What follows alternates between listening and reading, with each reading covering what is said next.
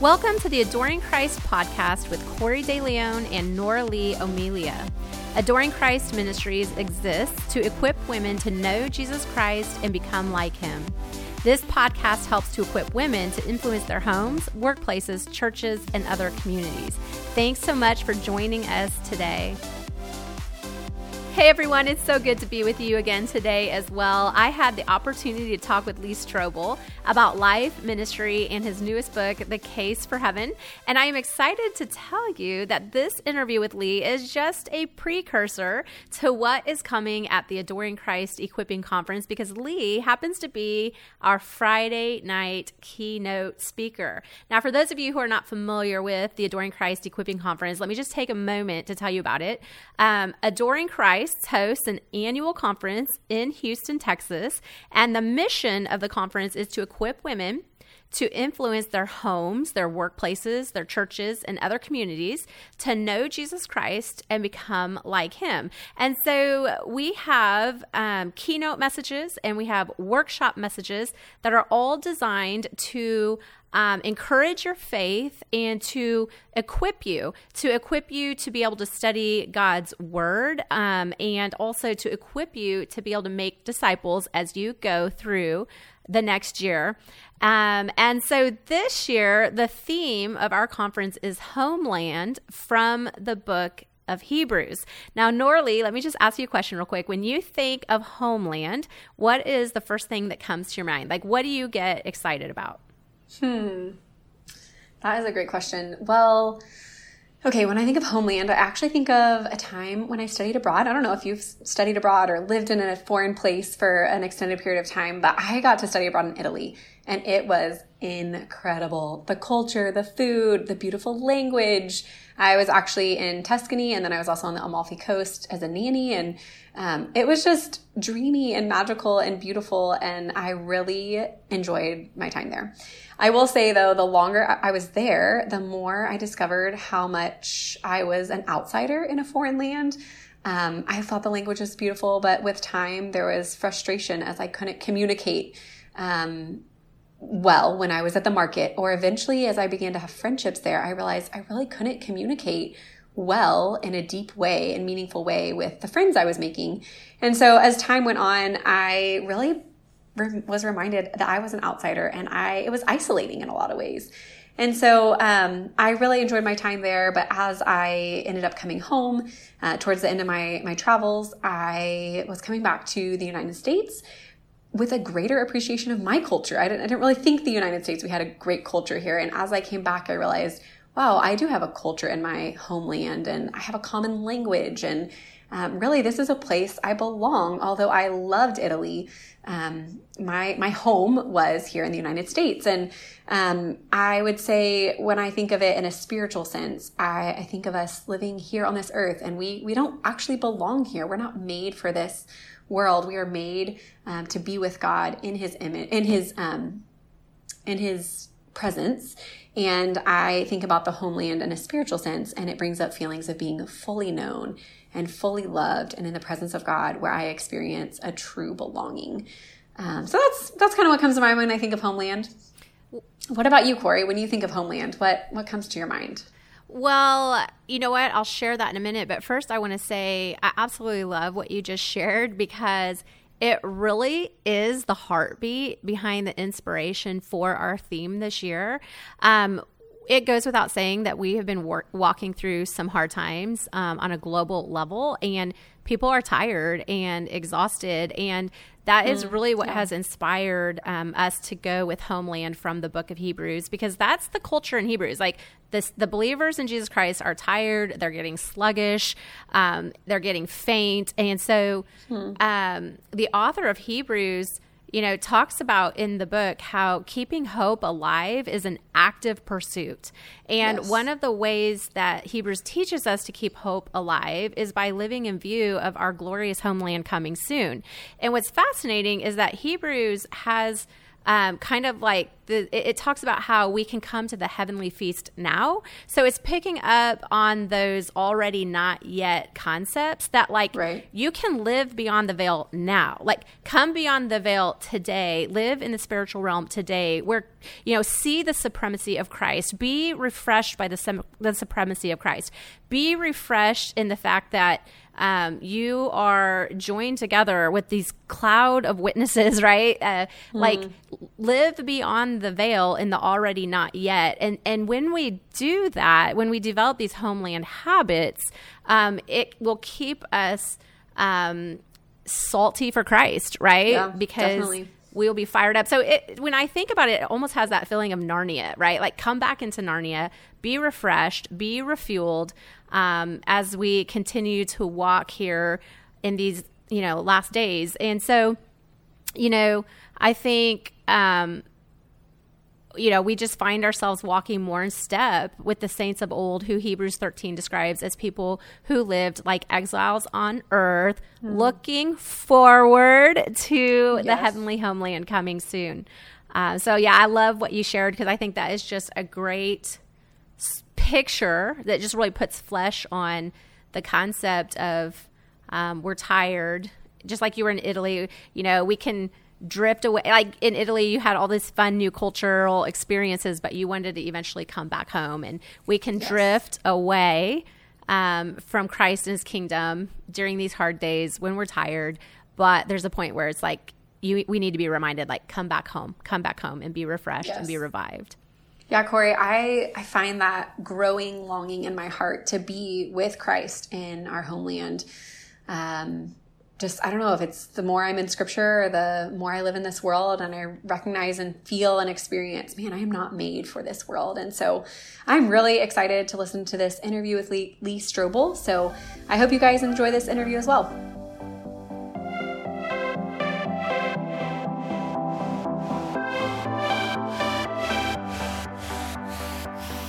Well, hey, Lee, thank you so much for being with us today. I appreciate the opportunity. Great to be with you.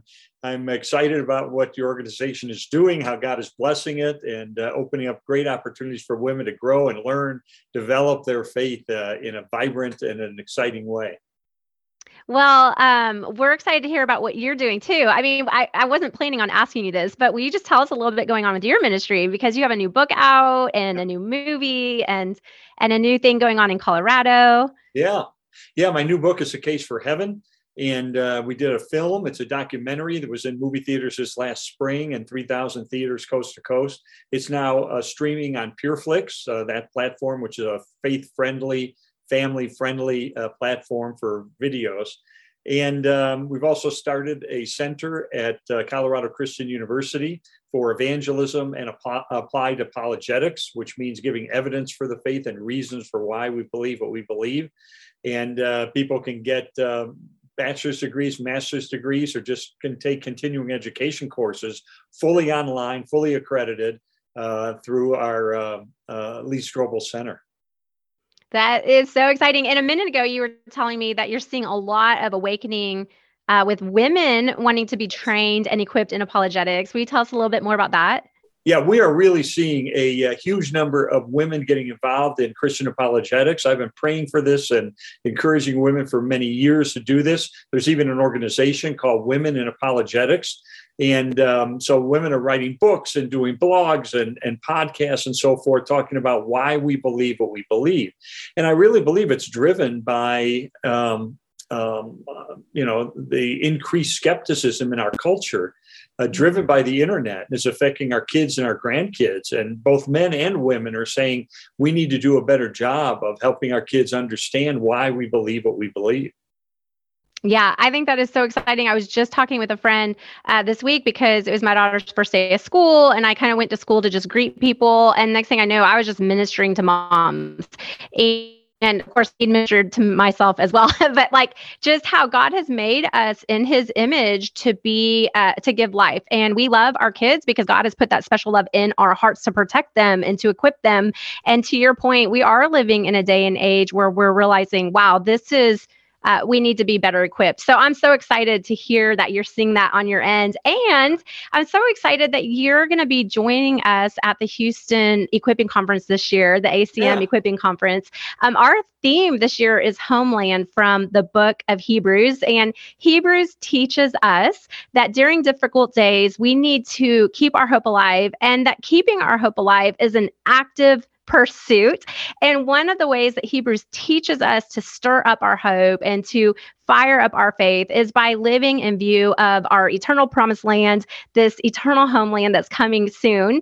And so we're so excited that you're going to be our opening keynote speaker, giving us the message of evidence for our coming homeland. Like you just said, you have a new book out, The Case for Heaven. And in it, you've applied your research and your analytical skills to show us definitive evidence for the existence of heaven. And you open up your book, and I love it, by sharing your own personal story of nearly dying and how that was really instrumental in leading you to write this book. And so I wondered if you would just kind of begin our time by telling us a little bit about that experience. Yeah, it was about 10 years ago. My wife found me unconscious on the bedroom floor. She called the paramedics. I remember waking up in the emergency room, and the doctor looked down at me and said, "You're one step away from a coma, 2 steps away from dying." Wow. And I lingered between life and death for quite a while till the doctors were able to save my life. I had an unusual condition called hyponatremia, which is a severe drop in my blood sodium level. And this causes your brain cells to take in moisture and expand. Well, of course, there's no room to do that inside your skull. And so I had hallucinations, fell unconscious, and then the next steps would have been seizures, a coma, and then death. So they were able to save my life, which is fortunate. But, you know, I don't know how many of your viewers have experienced a moment where they were close to death, but it's a very clarifying experience. Wow. And, you know, at that moment, nothing is more important than what happens when you close your eyes for the last time in this world. And so as a Christian, I believe what the Bible teaches me about heaven and hell, but I got the DNA of a skeptic. I mean, that's my background in journalism and law. And so that's what prompted me to investigate the evidence. What is the evidence that indeed we do continue to live on after we leave this world? Wow. Well, I can kind of relate with you a little because it was my father's death some years ago that led me to begin thinking about the age to come. And this was about 20 years ago now. I was saved in my young 20s when I heard the gospel for the first time here in Houston and had a radical conversion experience. But it was shortly after that my father was diagnosed with cancer. And so I took a leave of absence from work, and I went to be with him in his, kind of final 3 months of life. And Lee, I cannot even tell you how life-changing it was for me to sit next to my father's deathbed and really have to acknowledge the reality of death. And it was the first time that, I was really looking for hope at a whole new level. I was a new believer. I wasn't super familiar with the Word of God yet, although, I had that hunger that new believers have for God's Word. So I'd been, like a glutton for God, digesting it. But it was really, that was the first time God led me to begin reading the book of Revelation for the first time. And so I'm sitting there looking at being faced with the reality of death, and then looking down at my lap at the Word of God that describes this indescribable glory coming soon for believers in Jesus Christ. And it was just amazing how much being put in that position transformed my life at such a young place in my Christian walk. And I've always loved what C.S. Lewis says, where he said, if you read the history, you will find that the Christians who did the most in this present world were precisely those who thought most about the next, because that was really the experience I had, because it just changed the way I live. Like, the reality of death has a powerful impact on our lives today. But you talk about something in your book that's so true. You say Hebrews 2:15 says that Jesus came to rescue people who have been held in slavery by the fear of death, that we are afraid to die. So instead of acknowledging the reality and letting that have its work in us, we often look for ways to divert attention from it. And I just thought that was powerful. And I was wondering if you'd just talk with us a little bit about how do we see people, actively working to divert our attention from this reality we're all going to face? Yeah. First of all, your experience with your father is a blessing that few people have had the ability to really minister to and be ministered by a parent who's about to pass. And so What a blessing that was to be able to go through that experience, and what an impact it's had on your life and ministry. But you're right. A lot of people want to divert their attention away from the fact that we're going to die. They do it a couple of different ways. They do it by denial. It's like, no, I'm not going to die, and we never really say it out loud, but it's like, if you've been to a funeral, sometimes you leave the funeral and our unspoken attitude is, well, too bad about Uncle Bob dying, but I'm sure glad it's not going to happen to me. And we just pretend like it's not going to happen to us. We're the exception. Whatever that's going to threaten our life, they're going to figure out a way to cure it. So we deny it. Another thing we do is we distract from it. We pay sports stars and entertainment stars huge amounts of money to divert our attention away from the reality that we're going to die. And then a lot of people, it results in depression. A well-known atheist wrote recently, said, depression is a serious problem in the greater atheist community. And far too often that has led to suicide.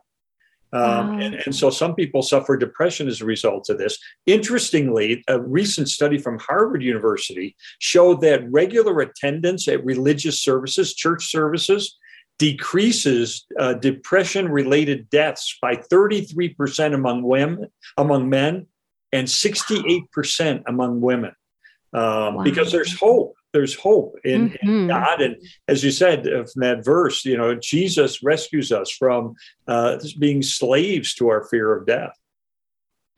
That's so powerful. And, walking through this global pandemic, the past few years has resulted in many people being confronted with death, kind of like you were and like I was, where it's not as easy to divert our attention from it. But I love how God uses everything for good. And so what are some ways that you've seen how God can use the acknowledgement of death and really confronting it and going from there? Like, how have you seen God use the reality of death to shape and fire up our faith?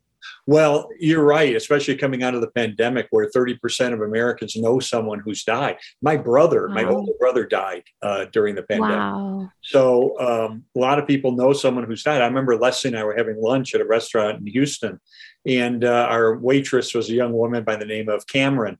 And we started chatting with her, and all of a sudden she burst into tears. And we said, "What's wrong?" She said, "Oh, I'm so sorry. I almost didn't come into work today. We just lost a family member to COVID." And I thought, here's a young woman, about 18 years old, probably never thought about death before. I mean, why should she? She had her whole life ahead of her, right? But now you could see the apprehension in her eyes and the concern on her face. And, she was looking for answers. She was looking for hope. And the good news is we have the hope. Jesus rescues us from our fear of death. And so I think people are more open than perhaps in recent history to the gospel and to hearing about the hope that we can find through Christ. I mean, I just have to pause for a moment and say how cool that is that she has no clue she's talking to Lee Strobel, probably. You're like, I have some answers for you. And in fact, I'm going to rabbit trail for a minute, but I have to tell you this funny story. Yeah. So when I was a new believer, I was a buyer, an associate buyer in the fashion industry. And so I was coming home from New York, and I was going on my first mission trip down in Honduras with my church. And so I was so pumped because they had given me the opportunity to share like the gospel with the stick people to kids, right? So it was like my first time sharing the gospel. So I'm on the plane and I'm like working through the stick person thing because I'm still learning it myself as a new believer. And this guy is sitting next to me says, "Hey, can I ask you a question? Do you really believe that?" And I said, so I tell him my story, my testimony. And of course, my testimony is like Ecclesiastes, Song of Solomon, going to the depths of partying and looking for, And he says, "Well, I appreciate that, but I'm not really that's not really tempting to me. Mine's more like I'm a skeptic." And I said, "Well, I'm a new believer and I don't know a lot about it. I think there's this thing called apologetics, and I've heard of a man named Lee Strobel." And I was like, if, I would just recommend maybe going and finding a book on this because he's like, my daughter and my wife are starting to go to church. And that's why I'm really wanting to understand this better. And so I said, I know this is really random, but I was like, if you end up coming to faith, would you just call this phone number? I gave him my boyfriend's number at the time because I didn't want him calling me. And I was like, and just leave a message. So some time passes, and my boyfriend one day comes up to me and he's like, "Hey, do you remember that guy you were telling me about on the airplane? He called my phone and was crying. He had found one of Lee Strobel's books, read it, and came to faith." Oh my goodness. Isn't that so cool? Awesome. Wow. I That know. makes my day. That is just fantastic. I know. I mean, I love how God uses us like the Samaritan woman. I didn't know anything, but I was able to just point him to you, and you did the hard work of convincing him. And so I think that's so fun that you're at a restaurant with a waitress and she has no clue she's talking to Lee Strobel. I love how we end up, whether we know it or not, partnering for the sake of the gospel. I know. Cliff Connectley, who's an evangelist, says, a person coming to faith is like a chain with many links. And sometimes we're a first link, like you kind of were there. Sometimes we're a middle link. Sometimes we're an end link. But when someone does come to faith, all the links in the chain can celebrate because God has used all of us to point them toward hope. That's great. I love that. I can't wait to tell my wife that story. I do too. Oh my goodness. It's such a fun story. In fact, my husband's like, "You should tell Lee that." And I'm like, "Well, I just am not going to have time on the podcast. We only have 20 minutes. And so I was like, "Oh, now I do have to tell you that." It's just perfect. Well, I love how like in your book, you talk about it's not just this fear of death, but you say, here's the deal. Ecclesiastes 3:11 says that God has set, eternity in every human heart and that everybody is looking for immortality and eternal life. And I thought this was so profound when you said this, but apart from God, everybody's looking for immortality, but apart from God. And so what are some ways that we see that? Because again, what we're passionate about is equipping women, right? Yeah. And so women, to influence the women in the people in their homes and their neighborhoods and their churches, they're going to be out doing life with people and see that everybody's searching for immortality, but apart from God. Right. The Hebrew is a little obscure in that passage in Ecclesiastes, but most scholars believe it means that God has implanted this desire in us to live forever. And as you say, some people say, okay, I do want to live forever, but I don't need God for that. And so whether consciously or not, they try to achieve immortality apart from God. How do they do that? Well, some set out to achieve great things. And, they're going to invent something. They're going to design a great cathedral. They're going to write a masterpiece. They're going to paint a great painting and their name will be remembered. Sure, they'll be dead, but their name will be remembered through history. Wow. They'll have a Wikipedia page through history. Right. And some people go the other way and they commit horrible crimes just so their names will be remembered. Why did Mark David Chapman kill John Lennon? He was real explicit about it when he told the parole board, I wanted a piece of his fame. In other words, he wanted fame. He wanted to be remembered. And so he was willing to commit a terrible crime so his name will be remembered. Some people try to do this through their families. They have a family, maybe a large family, with the hope that their legacy will live on. Their name will be remembered through history. And yet the irony of that is, if you ask most people, do you know the first names of your great-great-grandparents? Most of us don't know the name. I know, and that's sad. I don't. I don't either. Yeah. And if you do, it's like, do you care? Probably not. Right. Right. So, but people have this desire to continue to live on, and they sometimes do things like that, whether consciously or not, just to be remembered through history. Elaborate on this probably at the equipping conference, but you talk about transhumanism. I thought that was so interesting. Can you tell us a little bit, like, what is transhumanism and what's your response to that? And I know you can't go into too much detail on this podcast. Well, basically transhumanism is the melding of biology and technology. And again, it's another way that people try to live forever without God. And so how can we augment our physical bodies with technology to continue to live on? So for instance, one scientist said by the year 2050, you'll be able to download your mind into a computer and continue to live forever through that computer. Well, honestly, this is just a pipe dream. Our brains have 1,000 trillion connections.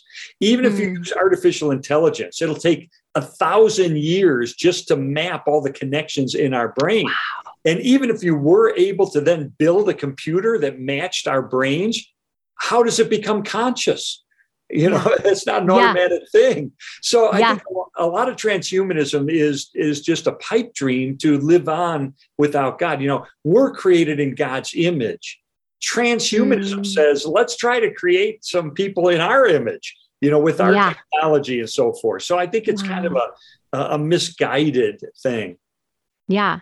Well, it's funny because I remember another thing you said in your book is just this obsession with like Whole Foods and I see that a lot, right? Like, I love Whole Foods. Okay. Like, I love organics and I love all that, but you're right. I see so many people who are just obsessed with it because of this, like, just maybe this very subtle impulse that maybe they don't even recognize themselves that you said are just seeking for living longer and immortality, but apart from God, right? And so how exciting that we have the gospel to say, hey, we can quit striving and, looking for immortality apart from him in all these like crazy ways, right? And that there is a way to have immortality through this glorious relationship with God through Jesus Christ.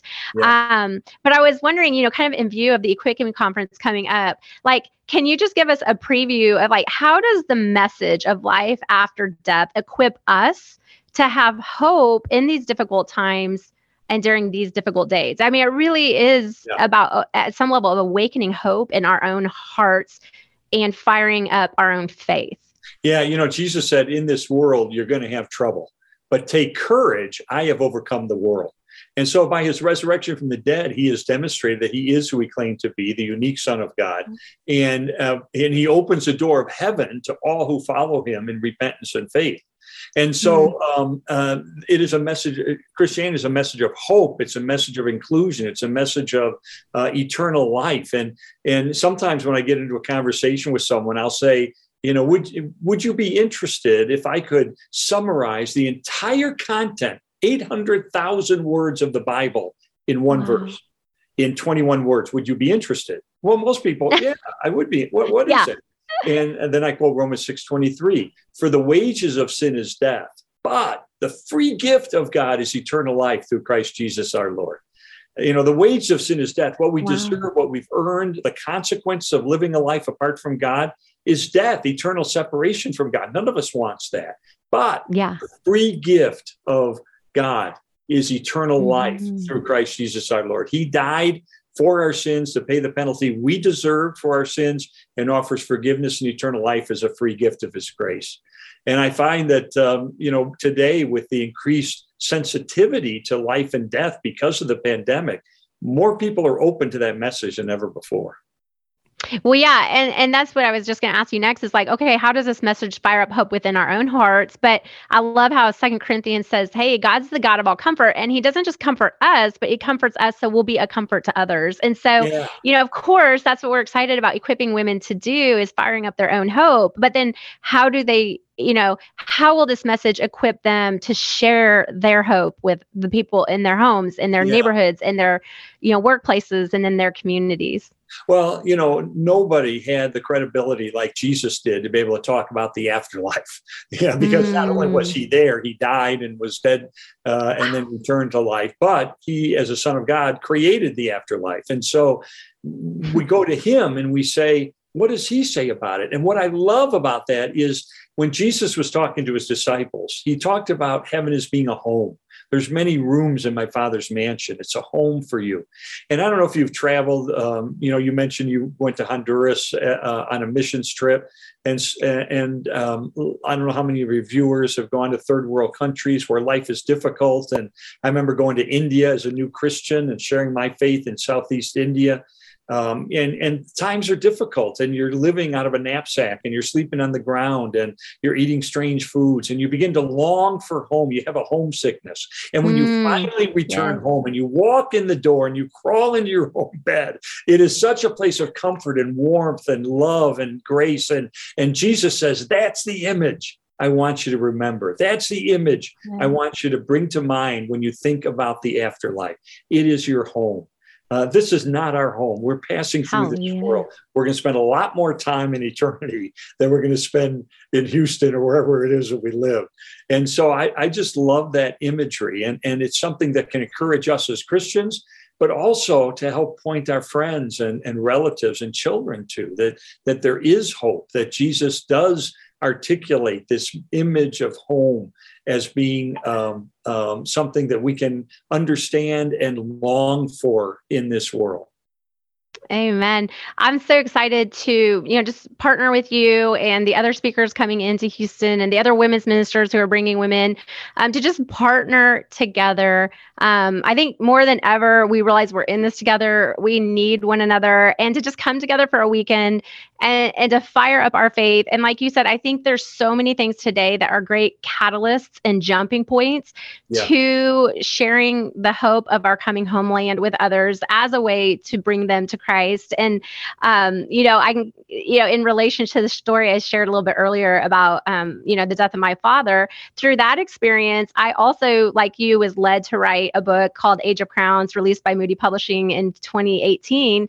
And in that book, I just really labored to show women how living in view of the age to come changes the way we live today. And I think there's so many things going on around us that are catalysts that we can catapult people to that message. Just one example is, our desires. Like everybody, you mentioned this a little bit earlier, that we have these longings for a king and a kingdom and a crown. But if we don't realize it's because we're made in God's image, and because we're made in his image, the Bible says we're going to rule and reign with him in the age to come, which is crazy. It's what C.S. Lewis talks about when he's like these unblushing promises that Jesus make. It's it's embarrassing sometimes to say that, you're going to rule the world one day with Jesus, right? It's oh my gosh, that's so embarrassing to say that. But C.S. Lewis says Jesus makes these unblushing promises of the weight of glory coming. But if we don't realize that these longings are because we're made for Christ and his kingdom, we will, try to do these things, find our king and our kingdom and our crowns here. Yeah.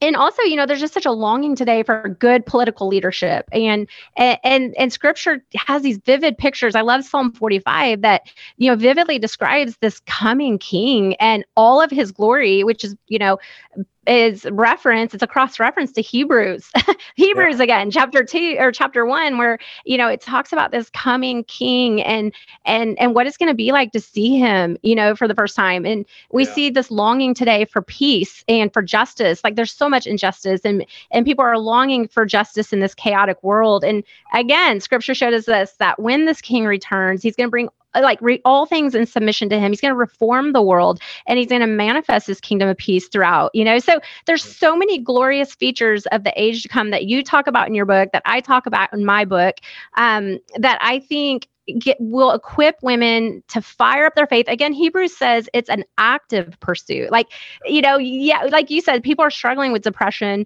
My husband's a biblical counselor, and sometimes he'll begin by saying, okay, well, how much have you been in, how much have you sought God on this? How much have you been in the Scripture? And it's hard, sometimes when people are just not at all, and it's well, okay, let's start there, because if we actively are working the Scriptures in our soul, that will take care of a lot, And so I just am excited to have you with us as our opening keynote speaker. And I know that when you're with us, you're going to take us into that convincing evidence that is in your book. And so I just want to tell you, thank you for your generosity to be with us this year. And we're looking forward to being with you. Well, I'm looking forward to it as well. I hope women emerge from that experience of that conference and my talk being encouraged and being inspired and being fired up and seeing themselves as being stronger salt and brighter light in a very difficult era that we're in our world.